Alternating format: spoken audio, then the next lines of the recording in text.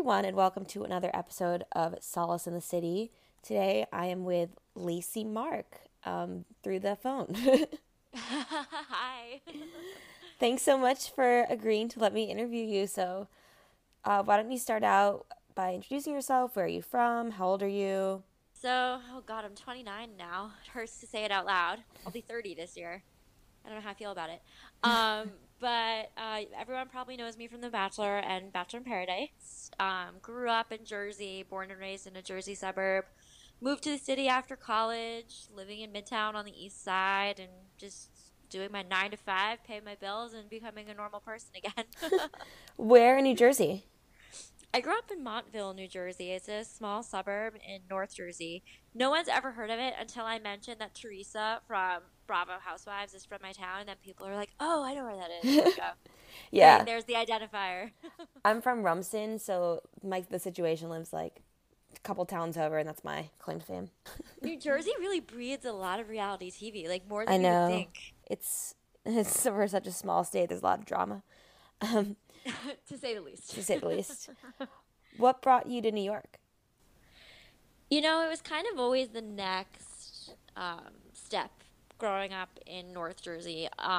Like where my parents are from, or they're still there. We're from about like 30, 35 minutes outside of the city. So even in high school, like once I had a fake ID, I was coming to the city all the time. And it was kind of like after you graduate, you either go to Hoboken, Morristown, or New York. So I chose New York. Yeah. And what do you do? You work here in Midtown? Yeah, I manage social media for some beauty companies actually. So I guess like title wise, I'm a social media manager, but I hate calling it that, even though that's most literally what it is. That's awesome. And then what did you study? So here's the kicker. I went to Syracuse for political science and Middle Eastern government. So not exactly any kind of digital marketing at all, let Yeah. alone let alone marketing to begin with.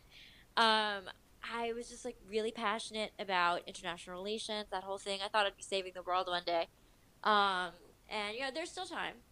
30 is not that old. There's still time. So we'll see. That 30, flirting, thriving. Yeah, That's that's what I keep telling myself. okay. So you mentioned that you were on, I think you were Nick's season of The Bachelor. I was, yes, next season of The Bachelor. So I am so fascinated with The Bachelor, and I just think it's a literal social experiment. I read the book, I think it's called Bachelor Nation by, Oh, Amy Kaufman. yeah, and it blew my mind, but I also still watch it. But I was wondering if you could kind of give your like backstory on what made you decide to apply, what like yeah excited you about it. Yeah, so another really interesting turn of events.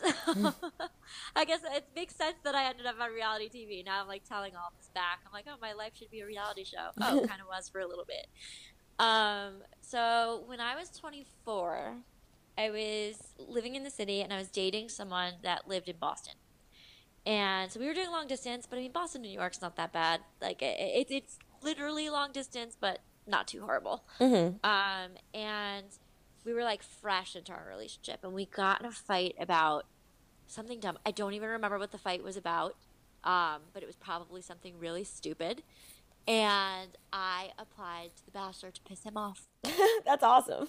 Yep, it's literally what happened. Now, the season I applied for when that happened, that was Ben Higgins' season. But they had already like started filming. It was like way too late. Yeah. But I wasn't trying to get on the show, so I didn't care. I just wanted that confirmation email so I could be like, ha, look what Yeah. I did. Aren't you jealous and mad? Because, when you're 24, that's what you do in a relationship. We've all grown up since then. Yeah. But they keep you on file if they like what they see, but it's like they don't want you for that season or they just want you at a different time. So 2 years later, when I was 26, they called me. They were like, are you still single and interested in being on the show? I was like, I was never single or interested in being on the show. But 2 years later, things changed. So let's talk. And then I kind of just went through the motions and they ended up picking me. That's so crazy. When they called, did you like think it was a joke or something? I'd be like, I good one. treated every round of casting as a sick and twisted joke every single time. Like even with my they have you make a home video. They send you a list of questions and they ask you to film yourself answering it so they can get a sense for your stage presence. This is like one of the early rounds of casting. Mm-hmm. So they can see what you're like on camera. And I got the list of questions and I'm like, no, screw this. Like, this is the most boring list of questions I've ever seen. I invited two of my best guy friends over. We got wasted, turned on a camera, and I had them just like rapid fire 20 questions at me. So my question list ended up being like, how many dick pics do you get a week? And like ridiculous things that were not on their list. Their list was like, what's your ideal first date? Or like, do you like romance? I'm like, nah, fuck this. I'm doing this my way. Yeah, it's a good way So to stand I out. filmed the most ridiculous video, sent it in. 15 minutes after they received it, they called me and they're like, we're skipping you around. Can you fly out to LA? So Well, definitely worked it then. worked. So fast forward to the first night. I remember in the book it goes until like 3 in the morning or something insane. Yeah, it's literally all night. You can tell if you pay attention. The rose ceremony starts, it's dark out. By the time it ends, it's light out. Was it like emotionally and physically exhausting? Like, what was it like being there? You know, I went to Syracuse and I was in Greek life. So I lived in a sorority house with 30 girls for 2.5 years. So to me, that part wasn't so hard, like being in a house with all these women and getting along with everybody, because it's something I was used to. It was getting used to the cameras, and getting used to kind of talking about your emotions in front of a large group. That was for me the hardest part to adjust to, where you're like sitting with 4 or 5 girls and producers are asking you, you know, talk to us about this, tell us about your feelings about this. How do you feel about this? And as a person who was never particularly open with my emotions, that was a bit of an adjustment for me.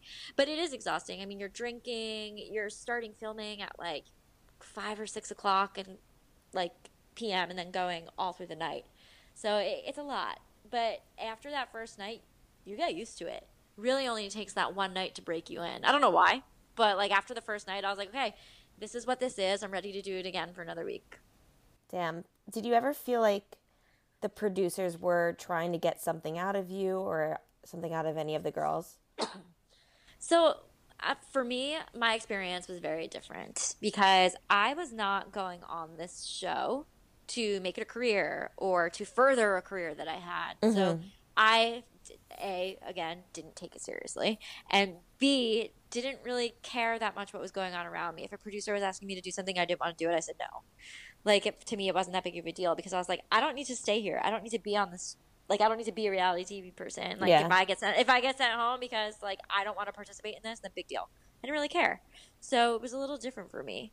I wasn't there that long for my season. I got sent home the third rose ceremony. Second rose ceremony. Sorry. Wow. Second rose ceremony, but it was the third week. And then Bachelor in Paradise after that is like really where I kind of flourished and saw a lot more of Bachelor world and how it works. Yeah, one thing I really like about Bachelor in Paradise is it's definitely more organic, just given the fact that there's an equal number of guys and gals, and it's more conducive to natural conversation.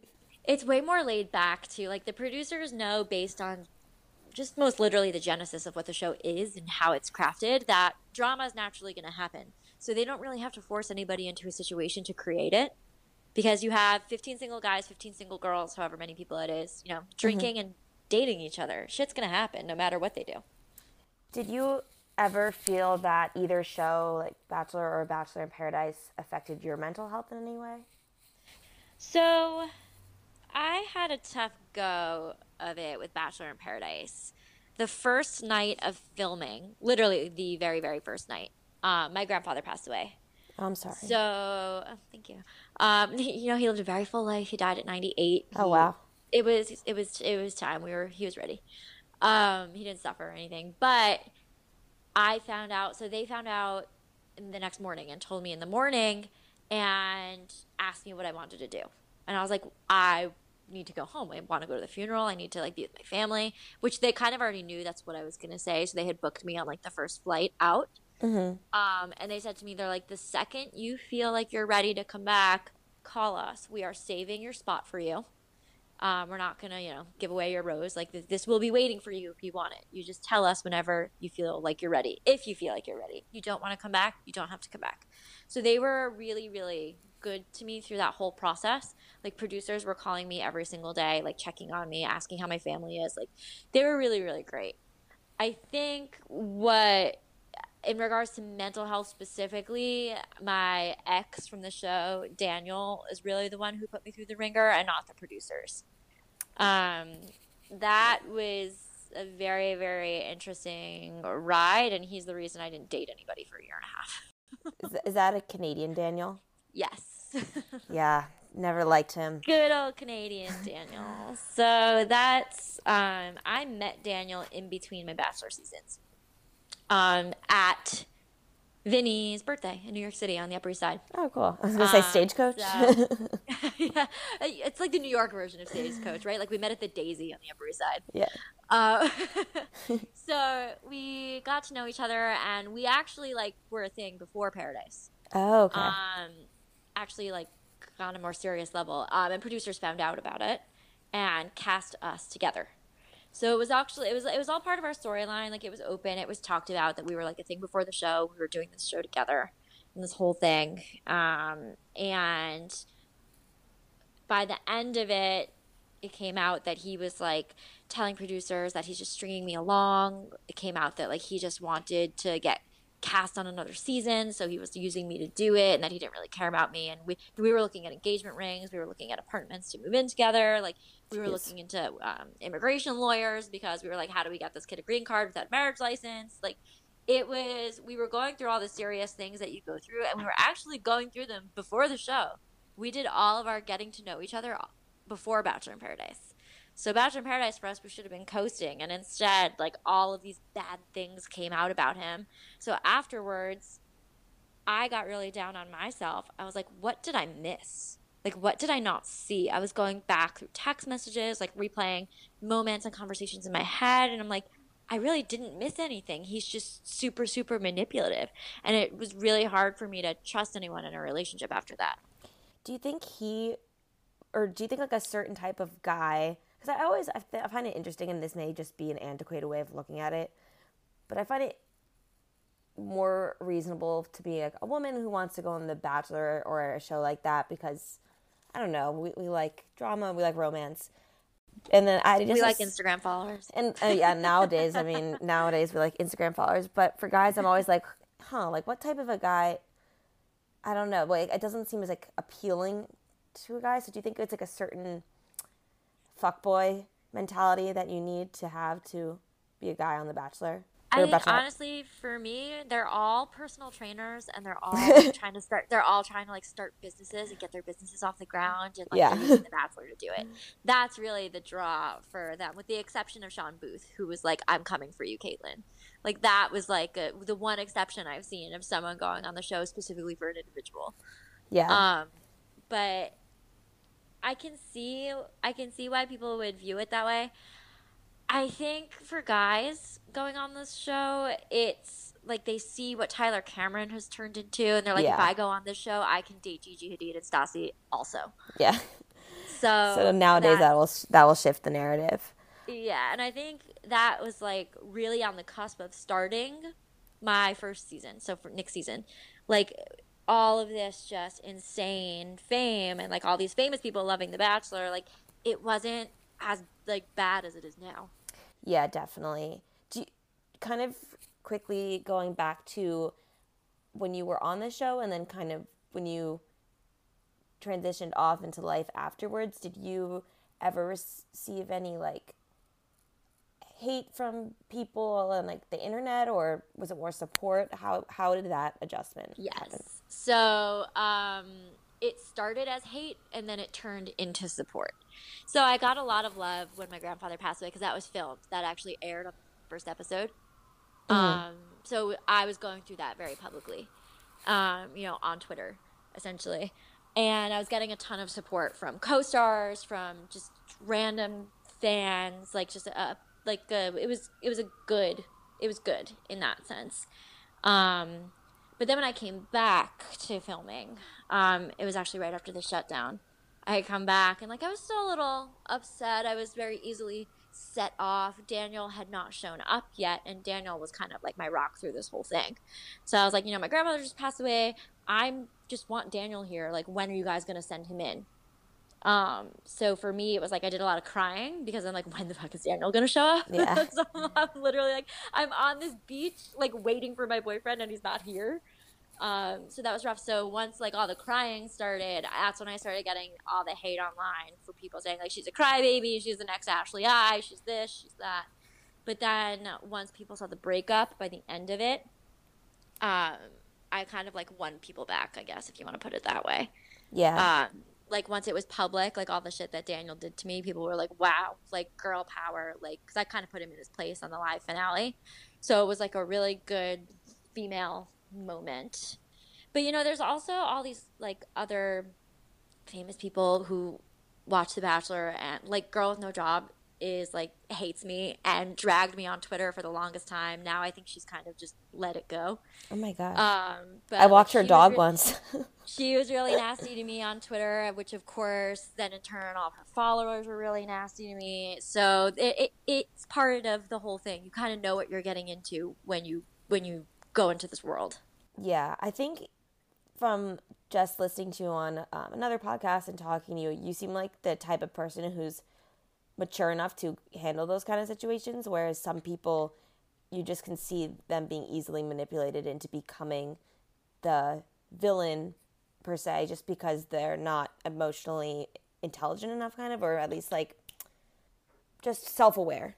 Yeah, the one thing I wanted to maintain the entire time, on the show, off the show, even with my online presence, is I never want to disappoint my parents. And I have like Jewish tri-state area parents. Yeah. So like all of my sleepaway camp kids listening to this, you know who my mom is, you get it. I just never wanted to do anything that would piss her off. And anytime I did anything, like even when I agreed to do podcasts like this, and in the back of my head, I'm like, is this going to upset my family? Because if it's going to upset my family, it's probably not authentic to who I am or the right thing to do. So I'm always thinking about things like that. Yeah, no, that's great. One thing, so this is kind of just shifting gears to The Bachelor and reality TV in general and overall mental health of society, is that in the an interview you had, I am forgetting the names of the people, those two guys you were talking with, but you were talking about how The Bachelor's really changed since you were on for the worse, and I completely agree. Just in terms of, there was no really like Instagram 5 years ago per se, and now people are going on. I mean, I don't know any 22-year-olds that I really want to get married. Like, I'm 24 and like I'll wait 10 years. So what are your thoughts on that? Yeah, I struggle because I'm like, I went on my first season when I was 25. I actually turned 26 during filming. So I was 26 years old, and Nick was 36 years old. And even I felt like I was too young. And I was looking around me, and I'm like, there are only two other women in their 30s here. And it was Rachel Lindsay and Danielle Maltby. Everybody else was my age or younger. And I'm like, how are you guys ready to get married? Have you ever paid a cable bill? Have you ever signed an apartment lease? Have you ever, like, applied for your own credit card? Like, there's so much of life you haven't seen yet. And like before you can live it with someone else, you have to live it on your own. It's the same concept as like loving yourself before you can let someone love you. Oh, Like I'm you a have firm to live believer life of a little that. bit first. Yeah. You have to kind of do it on your own before you can fold someone else into that. And there was just so many of these girls who were just like 22 and 23. I'm like, how are you ready for something like this? The answer is you're not. And it's turned into this giant circus of people just getting famous. And yeah, again, I don't want to blame Tyler Cameron, but I blame Tyler Cameron for dating Gigi Hadid and turning it into this giant monstrosity. Yeah, no, I definitely agree. And I mean, I've been watching since I was really little, and it used to be people had careers on the show and people were really there to find a relationship, and now it's, I mean, I'm not from the South, so I guess I can't say, but I don't understand how you can be like 22 and never been kissed and want to be married and things like that. 100%. And that's why Rachel and even Andy Dorfman too are like two of my favorite bachelorettes. Self-sufficient, successful lawyers, well into their careers when they went down this path of Bachelor. Like they had already been working, they had already been self-sustaining and becoming like power women. Like to me, that's someone to look up to. And that's someone who's a model bachelorette that all these young people watching should model themselves after. Not, a 23-year-old hot Instagram model who like still lives with mom. That's not really something that we should be using as an example. Definitely. And I mean, I'm watching with a very critical eye now, obviously, but, back when I was like 11 years old, I wouldn't have really had the knowledge to understand that like this isn't, I mean, I guess, I don't know. I can't put myself in their shoes. When it comes down to it, they are making a television show. Yeah. And they have to, hit certain ratings, things like that. They do have to make it entertaining. But I think they can do a better job at making it realistically entertaining because now it's literally just a circus. Yeah, I agree. Do they offer any like counselors or therapists when you're on the show, or the producers? Yes, there's a full-time psychiatrist. Okay. So anytime, like she's on call at whenever you want. All you have to do is tell a producer you want to talk to her, and it's done. They're pretty good about that. Yeah, that makes sense. And the testing in advance, like the mental health testing, is pretty rigorous. Was that a relatively new addition, or did they always do that? It's my understanding that they've always done that. And they make you redo it for Paradise. It's not like you can do it for one show and it carries over. Oh, so you have cool. to do a series of personality testing. You have to meet with the psychiatrist a few times and before she deems you, like, I guess, quote, mentally fit to be on the show. Although sometimes I question some people she's approved. Yeah, that's for sure. Are you watching the current season? So I started watching, and it got to the point where I literally could not watch it anymore. Yeah. So I keep up on Twitter. I keep up with, like, the important parts that I need to keep up with. But it's really just getting hard for me to watch. It's setting such a bad example. I can't get on board. I agree. It's like gotten just too dumb dramatic in a way. Like the drama It's just really gotten away from what the show is about. I think like the last true authentic season was Sean Lowe and Catherine. Yeah. Like for me, like that's a success story. That's two people with similar interests who were like ready to do this, and you can see the success. Like the proof was in the pudding. For me, that was like a successful execution of The Bachelor. What qualities do you think make a good bachelor or bachelor? I guess a good bachelor. Well, honesty. And I will say Nick was very, very good at that. Nick is honest almost to a fault. He will tell you exactly what he's thinking, exactly how he feels. You'll never question it. You'll never be confused. You'll never be lost on his intention. It's actually, I think, was helpful for a lot of women on our season. So that was really, really good. I also think it needs to be someone with a backbone and someone who's not going to be a producer puppet. Because it's really easy to fall into a producer plot and let them manipulate you and kind of run you around. And you have the power to not do what they want you to do. Like they asked me to do something, I said no, and that was it. It didn't hurt me in any way. Like they weren't mad at me. I just didn't want to do it, and it was over. Like so many people are under this impression that like the producers make you do this, they make you do this, they make you do this. Honestly, they really don't. They'll give you a suggestion, you can take it or you cannot. And it's easy to be like a yes man in that situation when you feel like you're... Exactly, especially if you're one of these people who like wants the camera time and is starving for the fame. Like if a producer asks you to jump, you're going to ask how high because you want to get your face on that camera. Whereas like I didn't care. Like one girl tried to interrupt me. She was like, "Can I steal Nick?" And I was like, "No, you can come back in 5 minutes." and everybody just like got quiet for a minute. I was like, "Sorry, was I not supposed to say that? I don't care." Yeah, at the end of the day, it's like this. How would you behave in like real life if someone came up to you? Exactly. Like if I were on a date and someone came to like talk to my date, I'd be like, "Can you come back when we're done?" Can you just never come back? Maybe it's the New Jersey/New Yorker in me, but I find New Yorkers don't do well on The Bachelor. There was me, there was Izzy, there was like a few other people that even went home like night one. New Yorkers are not built for this because we have really low bullshit tolerance. Yeah, that's true. We don't want to stand for this crap. We're there for one thing, and if we're not gonna get it, we're gonna cash out. Yeah, you're like, okay, like chip chop, let's hurry this thing up. I was like, if this isn't happening, can I just go home? Like, that's so true. Don't really care about the Instagram endorsements. Exactly. I don't need any fit teas. No, I don't need any sugar bear hair vitamins. Did one thing I thought was interesting that you brought up, because I asked this to Lindsay Metzlar. She has a dating podcast a couple of weeks ago, and you said that you need to love yourself first before you let someone else love you, and I totally agree. But could you explain what you mean by that? Yes, you need to be comfortable in your own skin. So you need to be okay being alone before you can be okay with someone else. So I find like even a lot of my friends too are like, "Oh, I'm so single. I hate it." I'm like, "You're not going to be happy in a relationship until you're happy alone." So Yeah, figure out what's really causing you to be upset right now. Whether it's, oh, you're single, you don't have a boyfriend, like it's not a good enough reason to be unhappy. So really like, dig deep and find out what's bothering you, fix it, and then worry about a relationship because you're going to bring that energy into your relationship if you don't. yeah, I completely agree, and I think when when you are in that kind of negative headspace and feeling bad for yourself, and you're not going to attract anyone that way, because you're not giving out vibes of like happiness and just, I don't know, not good energy. Whereas when you are feeling more comfortable in your own skin, people naturally flock to you. 100%. Like, even like, and I'm guilty of doing this all the time too. I'm still working on it. Like, I bring past relationships into future relationships all the time. So I have like all these trust issues that stem from Daniel and all of these things.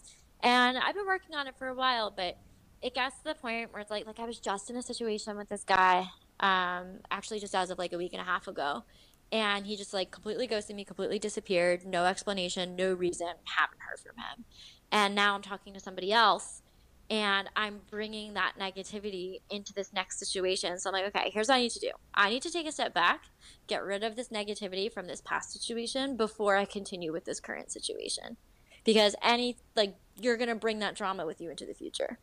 Yeah, well, it shows a lot that you're very like self-aware and can notice that you're doing something like that, so you can kind of compartmentalize the relationships and proceed. Yeah, it's just a matter of how hard I work, like how hard I want to work to fix it. Yeah, yeah, exactly. Like putting in the energy is in it I'm like, itself. I could sit around and still be upset about this old guy, but that's gonna ruin something potentially really great with this new guy. So like, I'm balancing it. Do you go to therapy at all or anything like that? Like whether it be couples therapy or just for yourself? I don't. And I probably am a person who would really benefit from it. I probably should. Um, but I'm also very open, like with my family and with my friends, and I talk to everybody about everything. I don't really keep things to myself. Mm-hmm. Not necessarily a good quality, but I'm an oversharer. I share a lot. And my friends know that. But it's so I have them kind of as my support system. Um, so I've never gone to therapy, but I'm not against it. I Yeah. would if I felt like I really needed to. No, I think being open is just a good quality in general, because by speaking your thoughts, whether it be to a therapist or just to a friend, it's cathartic in its own way.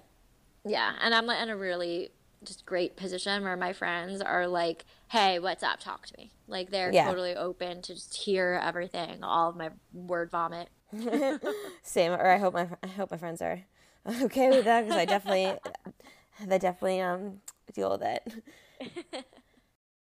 Okay, so I usually end with asking these 5 questions that I pulled from this New York Times, like 36 questions to get to know someone kind of thing, because I don't know, I find them interesting. Okay, So the first I'm down. question is, what's one thing in your life that's happened to you that's made you a stronger person today? Mm. Well, I don't want to get too dark, but one of my best friends passed away when I was 18. And my entire group of friends, each one of us as individuals kind of handled it differently. So it was suicide. He passed away, and we had like one friend who channeled it through music and wrote an album, and that was like super healthy for him and super great. We had one friend that like just partied a lot, and that was really unhealthy, and we kind of had to reel him in a little bit. So for me, that's when I started not talking about things at all. I was holding everything in. It was really, really unhealthy. I didn't want to talk to anybody about anything until one day I just like broke. I was like, I need to talk to someone about this. So I started talking to my friends about it. And that's when I was like, sharing things is helpful. And it kind of changed how I view different parts of my personality. So that was like a really good growing experience. I also ended up going to the college that he went to, so that was like kind of a nice experience for me too. But I would say that was probably the biggest definer for me growing up. Wow, I'm really sorry about your friend. That's so terrible. I actually also lost a friend to suicide, going on 3 years ago, and it's so just on you can't wrap your mind around it, and yeah. It's tough, and you try to figure out like what kind of like what I was doing with Daniel, like what didn't I see, what did I miss, Hmm. and you know the answer is nothing. That person was suffering, and they were suffering within themselves, and they felt like they couldn't ask for help. Yeah, that's honestly the reason that I'm doing this podcast is to get people to open up and connect to something so that they know that they're not the only person going through shit, and like other people are here to listen. Oh, 100%. And there's all different kinds of shit that people go through, and it affects everybody differently. Yeah. Like for me, I'm a lover. I love with my whole heart. Like when I date someone, I throw my entire self into it. So when it doesn't work out, the aftermath is pretty bad. So like again, like after I dated Daniel, I didn't date anybody for a year and a half because I was just like I couldn't. Hmm. And even like right now, like going through this situation with this old guy into this new guy, I'm like, I don't know if I should really be doing this because I don't feel 100% happy. But you work on it and you start to learn the different parts of your personality. And honestly, it took me 30 years. I'm going to be 30 in November. It took me 30 years to figure out how to do it. So I can't imagine that young kids have it figured out. Yeah, definitely not. Second question is, do you believe everything happens for a reason? Mm. I want to say yes, but I think I don't know. Like I genuinely don't know because I see so often I see bad things happen to good people. I see good things happen to bad people. And I'm like, if all of this is for a reason, it seems really fucked up. Yeah. No, I So I agree. don't know if I necessarily believe that. Yeah, I think it's more going out with the attitude of everything does happen, like just having that mentality so you see every bad thing as like a learning experience. Well, sometimes I don't like sometimes you don't learn anything. Like there are certain situations where I'm like, what did I do wrong here? And occasionally the answer is nothing. And when Yeah. the answer is nothing, I'm like, okay, well if I didn't do anything wrong, then what am I learning out of this? What am I getting out of this? And sometimes the answer is just absolutely nothing, which sucks, but you could try to spin it into a learning experience if possible. Yeah, for sure. No, I agree. It's a tough one. Okay, third question is, if a crystal ball could tell you anything about yourself, your life, the future, or anything else, what would you most want to know? Oh, I would love to know who I should invite to my sister's wedding in a few months. I feel like you could. No, that's a good question. I'm really happy in my career. I'm doing well there. I don't think that there's anything I would want to ask there.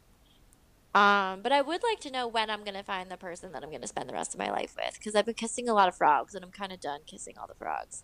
Yeah, I feel like it's one of those things. I mean, granted, I'm like not. It's one of those things I don't take my own advice for, but when you're like least expecting, and it will happen. Except obviously, No, because to even use this, this. even the situations I'm in when I least expected, I'm like, yeah, this one didn't work out. So I don't know. God's testing me. We'll see what He has planned.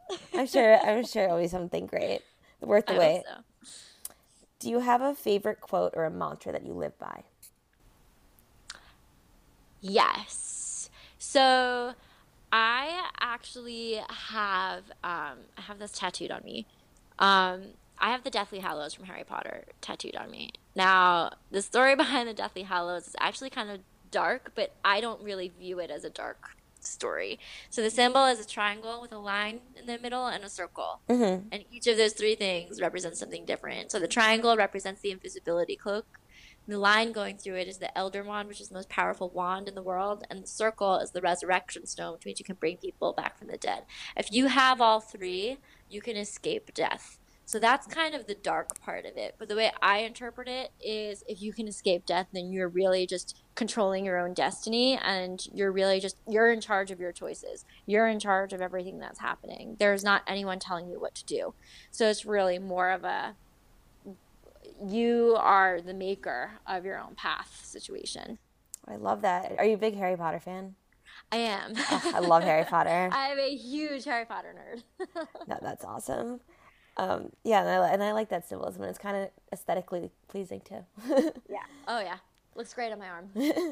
Sorry, Mom. What do you love most about yourself? My ability to call myself out on my own bullshit.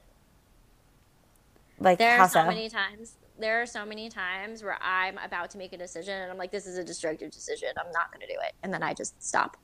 That's Like, good. I am somehow, I don't know how.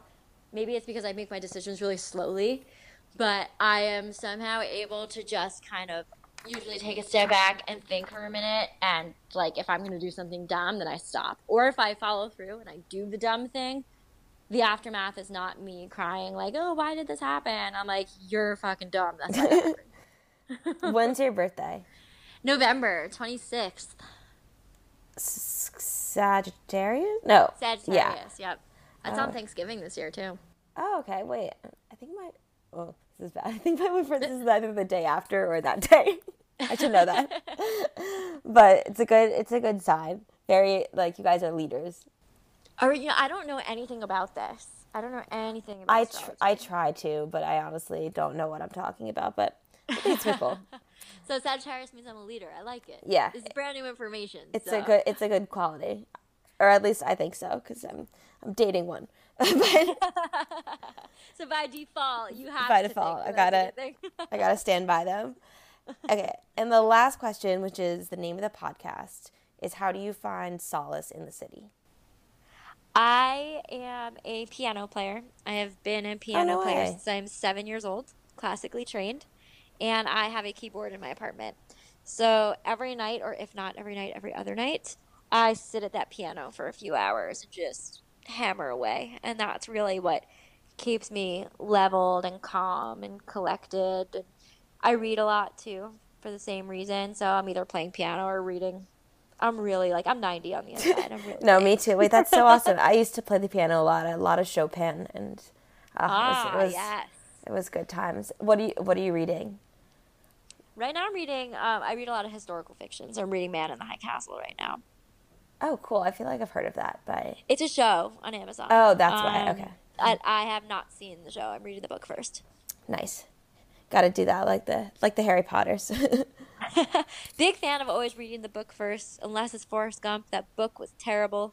Oh, I didn't even know that was a book. I didn't either. Until I found out it was. No wonder no one talks about it. There's like 250 pages in my life I'm never going to get back. Well, Lacey, thank you so much for letting me ask you questions. I'm sorry about the confusion with the location, but where can my followers follow you? How can they keep in touch with you and see what you're up to? Yes. So you can follow me on Instagram at Lacey M Mark, 2 M's. It's the same handle on Twitter. You will find me tweeting and Instagramming angry things about hockey, cooking a lot, and letting you know when Harry Potter is on the Sci-Fi Channel. You're a Devils fan, right? Oh, huge Devils fan. Jersey girls, you got it. Yep. We don't have any other teams. Saw that post. Well, thank you again, and yeah, bye everyone. Bye. Thank you. Okay, so I wanted to try something new where at the end of each episode I would keep you guys posted with kind of like what's going on with Solace in the City and also just what's going on with my life, because I realized that I spend most of this podcast interviewing people and it kind of goes against the whole purpose of this, which is to open up. And so I thought it'd be kind of, I don't know, an experiment to see what would happen if I opened up at the end of each episode. If you don't end up liking this, either stop listening or shoot me a DM and be like, hey, I don't want to hear about your life, which is fine.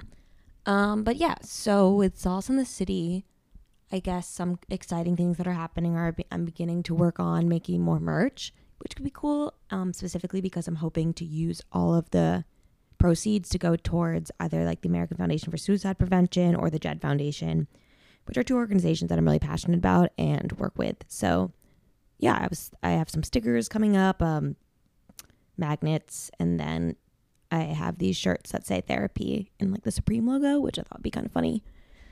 And yeah, so if you are at all talented or, good at this stuff, let me know, because I have no idea what I'm doing.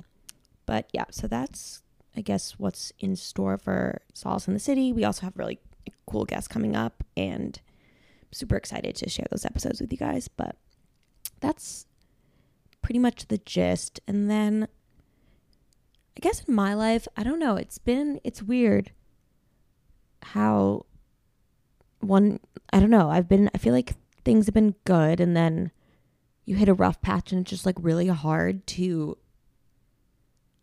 not think that rough patch indicates a huge setback, and like, I don't know, that you're going to question like all of the work you've done for yourself and medications and things like that. And it's really scary. And I think this is the first time I've really felt like